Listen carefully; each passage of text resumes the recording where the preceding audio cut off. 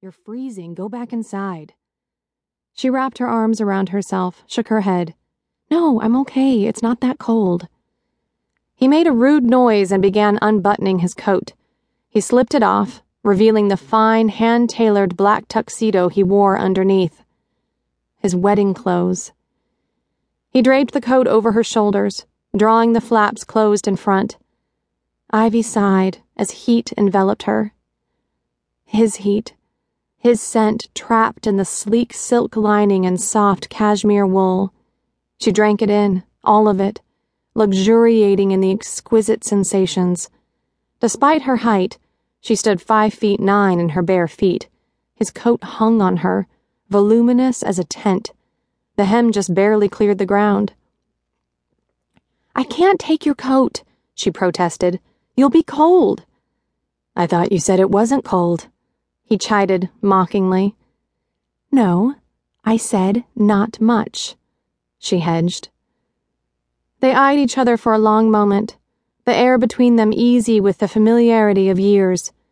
For an instant the tension eased from his jaw as his natural sense of humor asserted itself. Then his eyes hardened again. She read his pain, her heart aching. I'm so sorry. Maybe I could talk to her. No. There's no talking to her. She's made up her mind, it's done. She doesn't want me. I don't understand her. Any woman would be thrilled to be yours. I'd marry you in an instant, she blurted, saying the words she'd never, ever meant to say out loud, revealing a wish she'd kept locked away inside her heart for such a very long time. It's nice to know someone still would after today. Aware he thought she was joking, she lifted her chin. I'm serious. I'll marry you.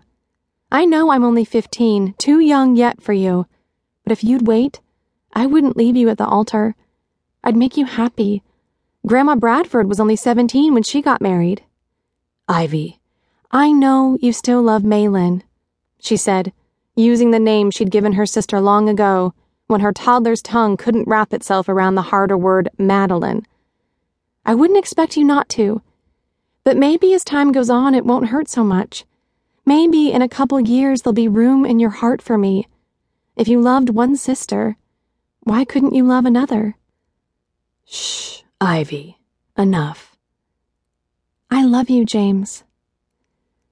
He closed his eyes for a brief moment before meeting her gaze.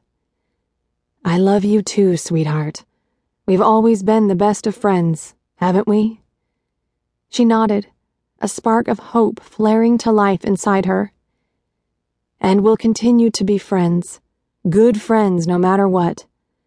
But Ivy, as flattered as I am by your proposal, it wouldn't be right. There's a lot of years between us, too many years. Besides, what would you want with an old man like me when there's so many young guys just waiting for a chance to be with a beautiful girl like you? But I don't want any of them. I want you. And you're not old, she protested. I'm 31. When I was 15, 31 sounded as close to ancient as you could get without actually being dead.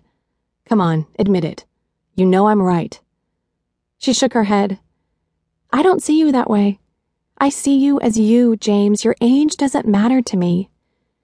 But it matters to others, you know it does. Your parents, your family, your friends. What would they think? She knew exactly what they would think, and they wouldn't approve, no matter how much they liked James. And they did like him, even adored him. Her parents had all but adopted him years ago, when a then-teenage Madeline had dragged him over from the house next door. Maybe he was old enough to have known her since she was a baby, but she didn't care. She loved him. He gave her a sympathetic smile. I know you won't believe me, but 6 months or a year from now, you'll look back on this and wonder what you could have been thinking. You'll have met some great guy at school. You'll be worrying about which college to attend and what dress to wear to the prom. I'll be the last thing on your mind. A lock of her hair came free from its carefully styled knot and blew across her face. He reached out to tuck it behind her ear. She caught his hand, pressed his palm to her cheek, and closed her eyes. You're always on my mind, she murmured earnestly.